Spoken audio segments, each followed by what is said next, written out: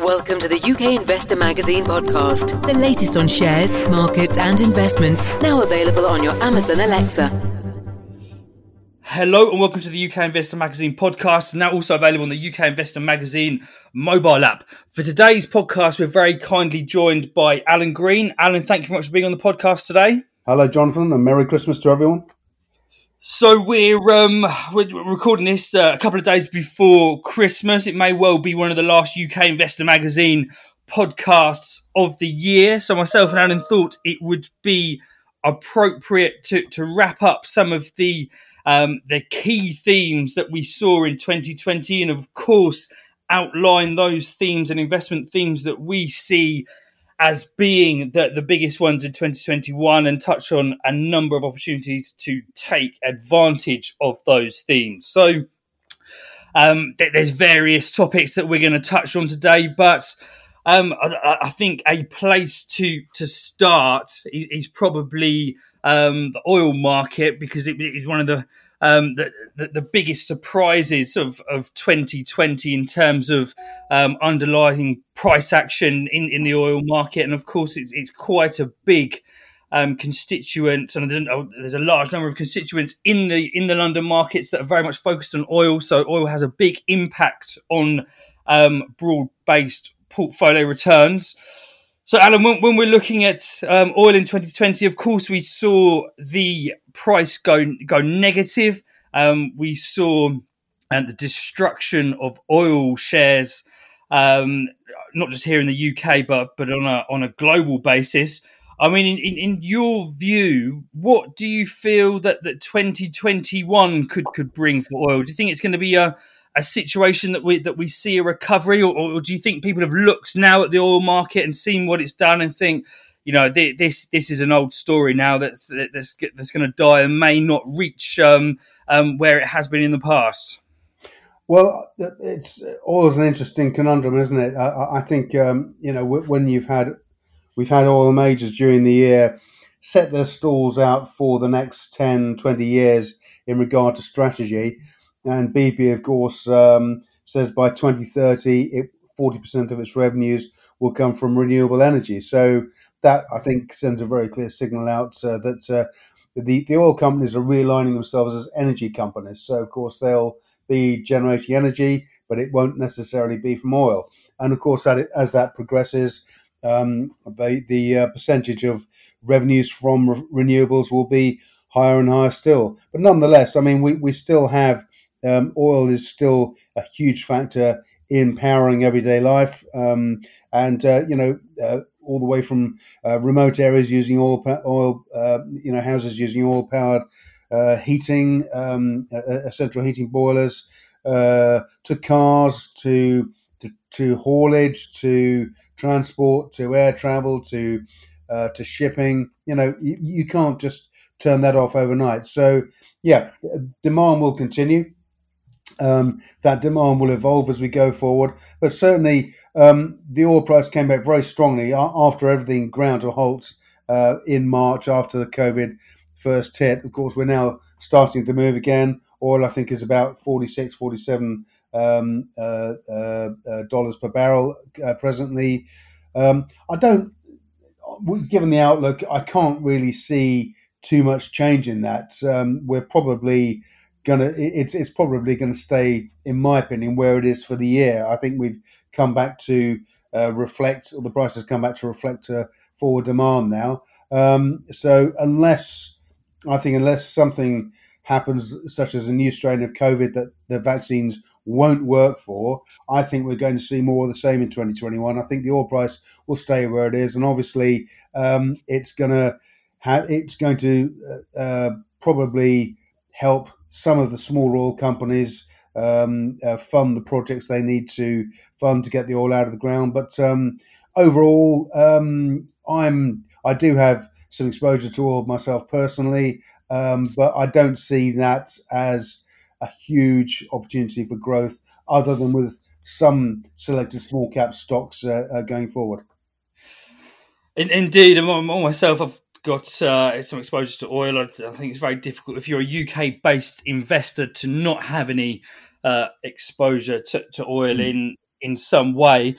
But given this projection that the BP made that later in the 2020s we could be hitting peak oil, do you feel that the UK based investors are dangerously exposed to oil companies? Of course, BP and Shell have been pillars of income portfolios for the last few decades. I mean, they've obviously cut their dividends, and of course, people have been looking at some of the smaller oil shares as good opportunities for growth. And of course, some of those must have been sold this year, but there'll be still quite a significant amount in people's portfolios. I mean, is this a risk that's on the horizon that you think people aren't taking into consideration as much as they should be? I think there will always be opportunities for in oil stocks, but I think the majors such as BP and Shell would have to reinstate their dividends to former levels. I think if they did that, then that would signal confidence in the future of oil back to the markets. And as you rightly said, it's Shell in particular, or Shell and BP have been cornerstones of the major investment funds for as long as I care to remember. And of course, 2021 has completely upset the apple cart in that regard. And although both stocks still pay a small dividend, or they pay a dividend, it's no longer the cornerstone dividend that it was. So the funds will have to look elsewhere. However, I think if the companies are confident enough in their future strategy to reinstate the dividend, then I think that would send the clear signal out to the funds and to the markets, and probably help drive exploration from the mid caps and the small caps. But there will still be opportunities, and a lot of the mid cap explorers, Premier Oil, Tullow Oil, some of these could offer significant opportunities going forward. It's all about the cost of production, and all about the environment, the geopolitical backdrop to the operations. And I think if both of those get a tick, then there will be opportunities going forward. But for myself, longer term, I'm not going to open up to any more exposure than I currently have. I also have a stake in two smaller oil explorers that are AIM listed. So I see some upside there because, of course, they can get the stuff out of the ground, and once they've done that, then of course there'll be a further uplift in the share price. So there will be opportunities for capital gain for sure, but I don't see oil as the investable proposition that it once was. Indeed, and I think that's going to be a very interesting story and see how that plays out in 2021. So you mentioned their funds and their exposure to oil and how that's changing. Moving on now, we want to touch on something that has been a significant theme in 2020, and of course was something that was becoming more prominent in 2019, and something that I think will definitely grow in 2021 again, and that's the theme of ESG. In particular, fund managers have been increasing their offering of ESG designated funds. There's a huge range of mandates there. Some of those are what you'd call sort of true ESG funds, where they're sort of really trying to search out those companies that are making a positive impact, whereas other ones are just trying to, and actually are omitting those ones that are seen as detrimental to the globe and various different societies. But Alan, when you're looking at the UK markets, and from the perspective of a UK investor, I mean, do you think this is something that people are moving towards as much as they should be, given the opportunities and some of the biggest themes such as renewable energies that are available at the moment? Certainly, Jonathan. Yeah, I think investors with a conscience will certainly ensure that ESG funds form a part of their portfolio. And there are some great opportunities. And a lot of these funds offer income as well. There's an ETF called the Bluefield Solar Income Fund, Epicode BSIF, that has performed reasonably well over the past few years. And basically, the company invests into solar farms and solar energy operations around the UK, and it's delivered.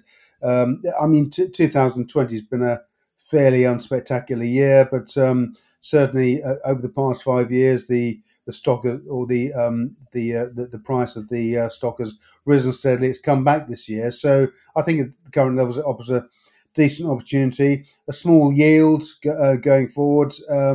So yeah, it's a steady player, this one, but there are some great opportunities, and I think certainly anyone looking for a balanced portfolio should certainly consider ESG as part of their strategy. Indeed, I mean, there's been a number of exciting companies in 2021 that have really stormed forward. There's a company who actually presented in one of the UK Investor Magazine virtual conferences earlier this year, which is Ectech. Their share price has, I think it's probably up about 20 times from the lowest point in 2020. So a huge increase there, and very rewarding for shareholders. Again, ITM Power is one that would fall into that renewable space. They're up from this time last year trading at around 70p. Now they're trading at £4.60. So again, a significant move higher there. But Alan, you touched on there that BP in the years to come said they would become a renewable energy company. I mean, do you think that it's worth investors just sticking with Shell and BP because they're saying they're going to be changing, they're going to be investing, and they are investing in renewable power? Or is this something that really they should be trying to dig around and find some of these gems like Ectech and ITM Power that are at the forefront of innovation at this point in time? Yeah, I think a bit of both, actually, Jonathan. Certainly, I'm a long-term shareholder of Shell, and I've been in and out of BP. But of course, companies the size of Shell and BP can afford to buy the tech in these renewable energy companies outright and integrate it and scale up across the rest of their offerings. So I think those companies are very well placed because they have the resources in place to be able to buy and further develop the technology. So yeah, certainly they make very investable propositions from that standpoint. But I think all the while they've got the exposure to oil. Of course, that is going to limit the upside. So, but as I said, as I made the point just now, I think if there is a return to former dividend levels, I think at the sort of levels that BP and Shell are now, it would be an absolute no-brainer. But you pointed out Ectech, of course, they've done very well. ITM Power, another company that's done well is Powerhouse Energy Group, PHE. I mean, the shares were trading for years at around 0.5p and pushed above a penny, I think, early this year. And all of a sudden, it's just exploded into life on the back of deals and validation of the technology and commercial deals. And the shares just pushed over 8p this morning, which it's doing phenomenally well. So it's certainly a focus sector. And of course, when you get companies like Ectech and like Powerhouse performing well and delivering those sort of returns, it's going to catch the attention of the investing cognoscenti, and on the back of that, other companies will warrant a mention as well. So certainly, it's good for the sector, and there is some real opportunity. I think there are some real opportunities there for 2021. Indeed, and also note. We've obviously touched on a number of individual companies there, but there is a broad selection of funds and trusts focused on the renewable sector. We met with the managers of JLEN earlier on this year, and that's very steady. I wouldn't be expecting to see the returns that you've seen from some of these innovative small cap companies, but it's providing a very steady yield. The share price barely moves, even during the midst of the coronavirus sell-off. It barely shed 10% before it bounced back up again. So that's a steady option if you want to be looking into the sector. And indeed, Greencoat offer a number of different funds that focus on different areas of the renewable energy sector. So have a look at those if you want to be getting some exposure to the sector. Now, moving on, now this is probably one of your favourite themes in 2020, and no doubt it will be in 2021, and that's gold. So we saw, of course, a very strong surge in the price of gold during the beginning of the crisis. That has eased off to some extent since. $1 million question, Alan, where do you see it going in 2021? $1 million question indeed, John.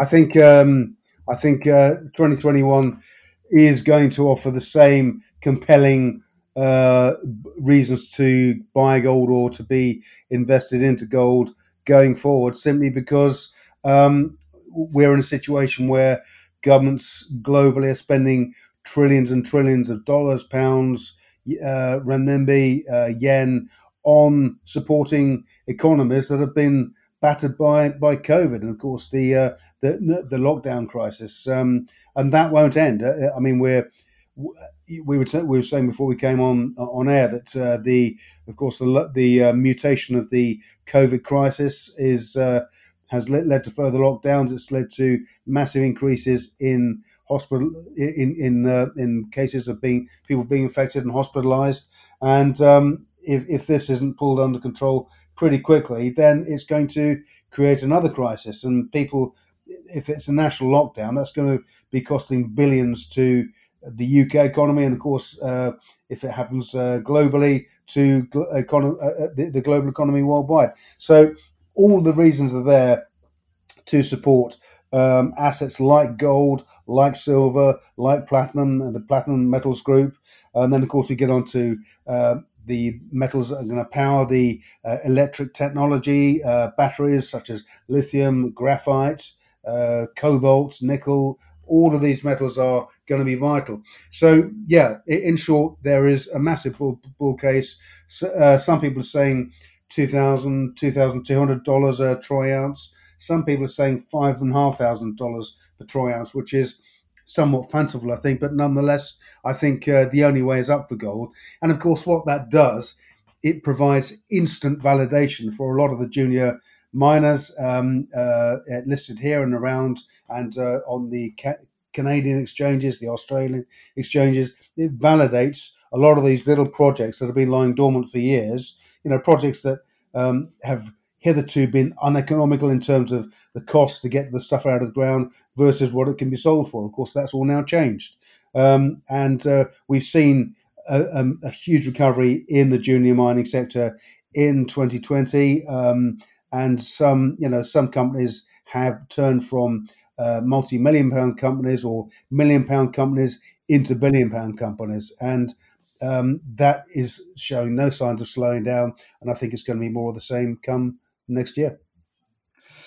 So, I mean, obviously, gold, holding it as an asset, that the physical gold doesn't give you a yield. So that is an argument that many investors would make against buying the physical. But as you touched on there, some of the explorers have had tremendous years. Of course, I mean, Greatland Gold is now a 1.4 billion pound company, which actually, if you're looking in the context of the FTSE 350, it will be worth more than a third of the constituents there. Of course, it's listed on AIM, so it's not included in the FTSE 350. I've been speaking to a few people in the city in regard to Greatland Gold over the last week. A couple of people think it's got further to go. Some people are showing some caution in regards to its valuation and how much is being priced in. I mean, where do you sort of think that's going next year, Alan? Well, I think Greatland Gold's had a fantastic year. And this was all about the validation and the farm-in and the joint venture with Newcrest Mining on its Havieron prospect. But of course, it has a number of other mining prospects or gold prospects that are being developed. But the driver this year, or during 2024, Greatland Gold has been the joint venture with Newcrest Mining on developing the Havieron prospect. But it's worth bearing in mind. So we've got this valuation now. Greatland Gold now owns 30% of that asset. It's a 4.2 million ounce resource, gold resource, and of course it's risen to that level on the back of that development and event. But there are many other developments, similar developments underway, joint ventures on the verge of taking place, and at the risk of boring some people, I don't think this is boring. I think it's incredibly exciting. We've got a raft of other companies operating in Australia, particularly in Victoria, in the Victoria region, where there are established gold mines. The Fosterville gold mine is the most profitable gold mine in Australia, very low running costs and generating or bringing up 500,000 ounces of gold per annum. And within this area, there are a number of other territories where the geological anomalies that have led to the successful mines being in place cross over into other license areas. And ECR Minerals, ECR is the epicode, is one such company. ECR currently has a market cap of 25 million. And the company have said that they are talking with several parties in regard to developing one of its two 100% owned prospects, which is the Creswick prospect. The Creswick prospect, which is just north of the Ballarat gold mine in southern Victoria. It also has the Baillieston prospect, again 100% owned, which is to the east of the Fosterville gold mine.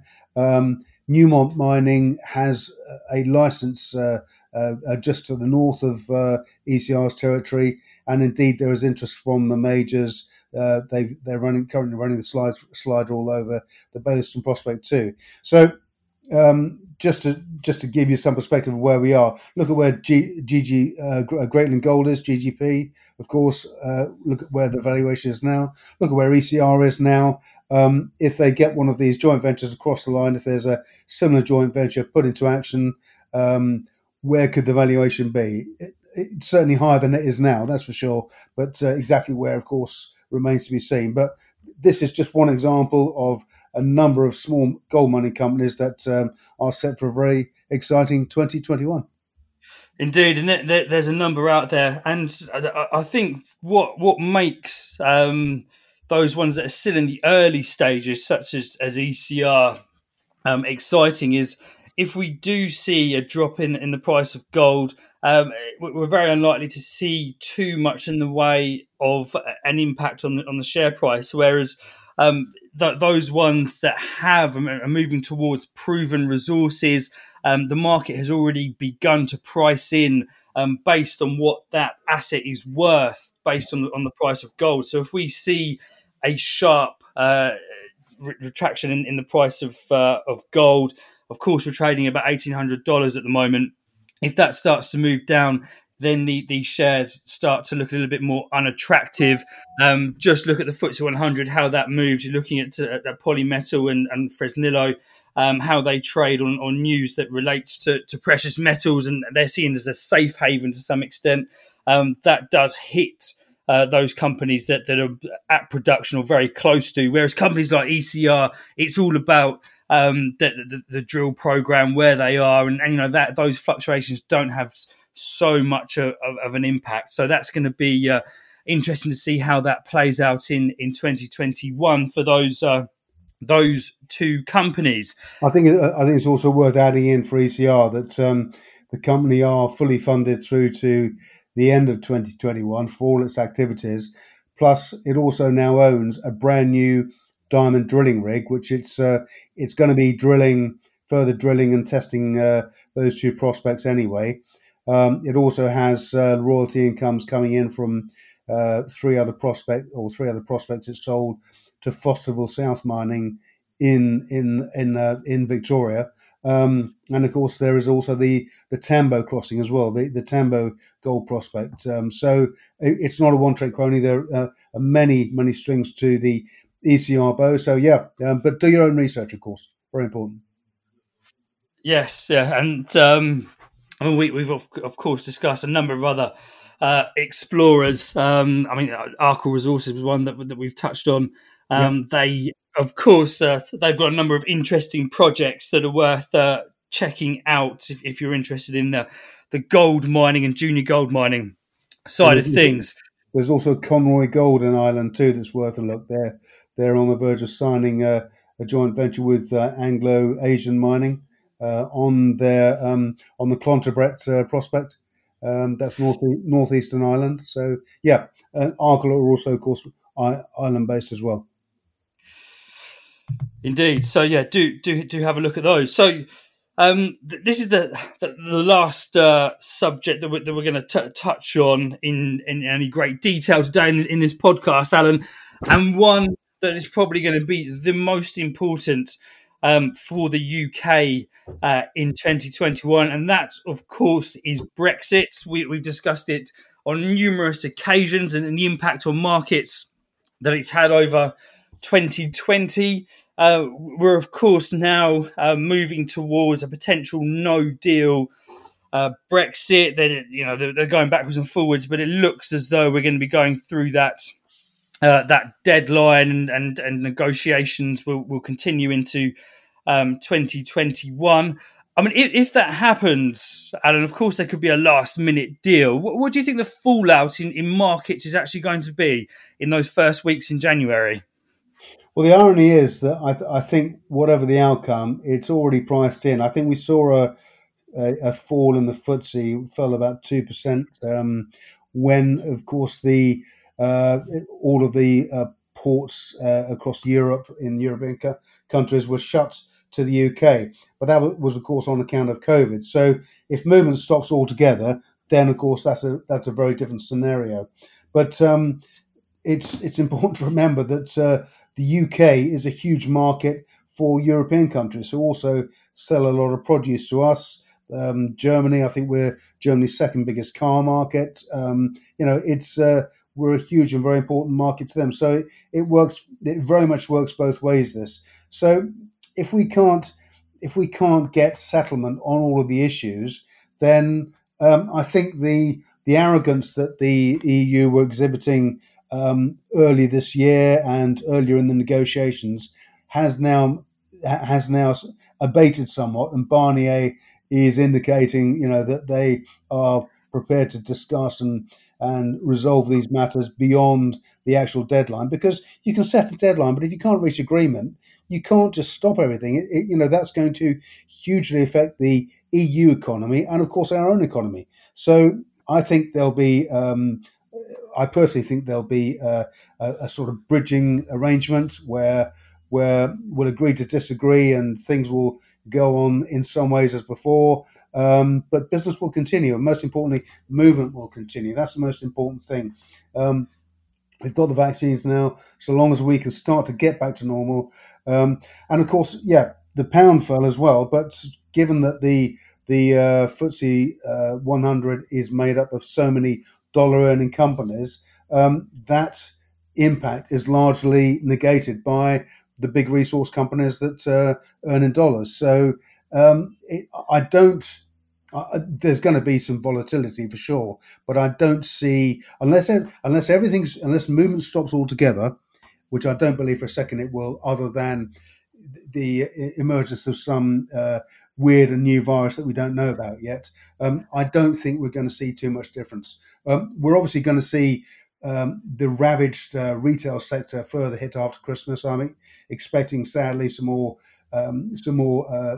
liquidations and bankruptcies in the retail sector. I think is inevitable, but the economy will still continue to function. And obviously, once we have the vaccines in place, once we can get back to some semblance of normality, it'll be more of the same. Indeed. So let, us just look at a two particular sectors. So in the United States, they have the tech sector, which is the real household favorite. They're the largest capitalized companies within their major indices.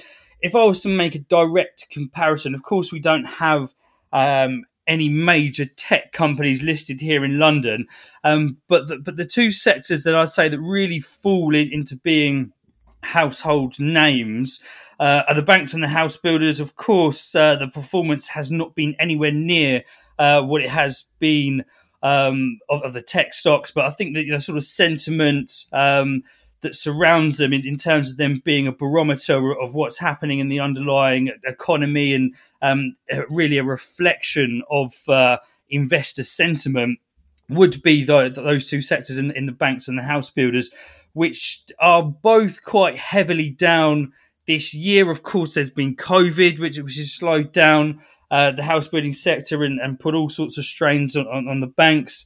And of course, we touched on there, Brexit.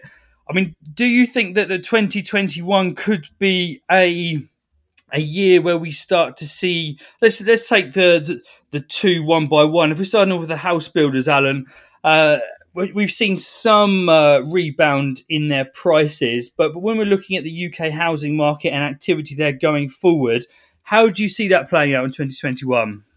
Well, I think house prices have been incredibly resilient, and I think we've seen record gains in some areas in the UK this year, and of course, at the end of the day, there is still a housing shortage in the UK. That's an indisputable fact. So going forward, I think the house builders will continue to perform and deliver further recovery in 2021. We've spoken about some of the technology companies, the companies like Rightmove and in particular On the Market that includes it brings in estate agents and clients like that as shareholders. Most of the major UK house builders use On the Market to sell their new properties. So I think that demand is set to continue. I don't see any change in that at all.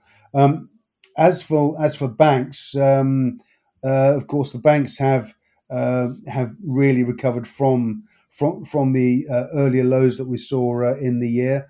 They have, of course, been the vehicles through which the CBILS loans, the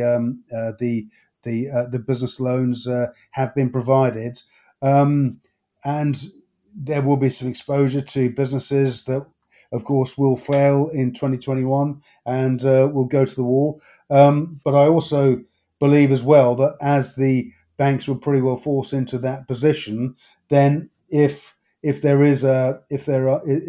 are unprecedented levels of bankruptcies and failures, which are leaving the banks holding the baby, as it were, then there will probably be some further assistance from the UK Central Bank or the Bank of England and the government in that regard. So, and I think that's a pattern that we're going to see now. The government has stepped in to help so many different businesses at so many different levels. It's very unlikely that they will leave any one particular sector holding the baby, as it were, if that sector fails on account of COVID. I'm sure there will be some assistance if required. And I'm just looking at the UK from an international perspective now. I mean, this new variant news on the COVID situation has made the UK, in particular England, look somewhat isolated. Do you think that will follow through into international investors' actions going forward? Do you think investors will start to look at the UK and think, well, there's you're dominated by oil companies and banks which have legacy issues, and make it a destination now where it doesn't look attractive as it once was? Well, I think that yes, some will take that view. Others will see it as an opportunity that the UK now unencumbered by the shackles of the EU bureaucracy, can now crack on and do business with the rest of the world on its own terms. And I guess it's whether you're a bottle half full or bottle half empty person. But I personally take the bottle half full approach, and I think the UK will be attractive. And let's not forget, we're a nation of innovators. Business, the Formula One technology is largely based in the UK, and we lead the world in so many areas still. A lot of that technology and talent has moved abroad, but I don't see. I think on the digital front, we're very much at the forefront of global developments. A lot of small technology companies, and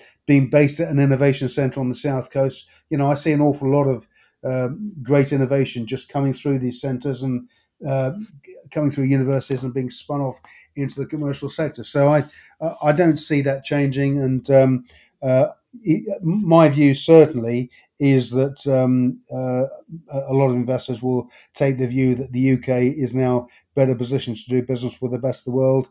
Others won't. And I think there are probably so many arguments for and against that. It's really down to personal opinion. Indeed, I have to agree there. I mean, taking a look at the largest companies listed on our stock exchange doesn't give a true representation of the underlying economy and the activity that's happening here in the UK. A very interesting discussion we had on the most recent virtual investor conference with Justin Urquhart-Stewart, and he was pointing out that there are a huge number of innovative companies that are at that level where they're not quite ready for a listing, but they still require funding. And I think that's an issue that we need to address here in the UK.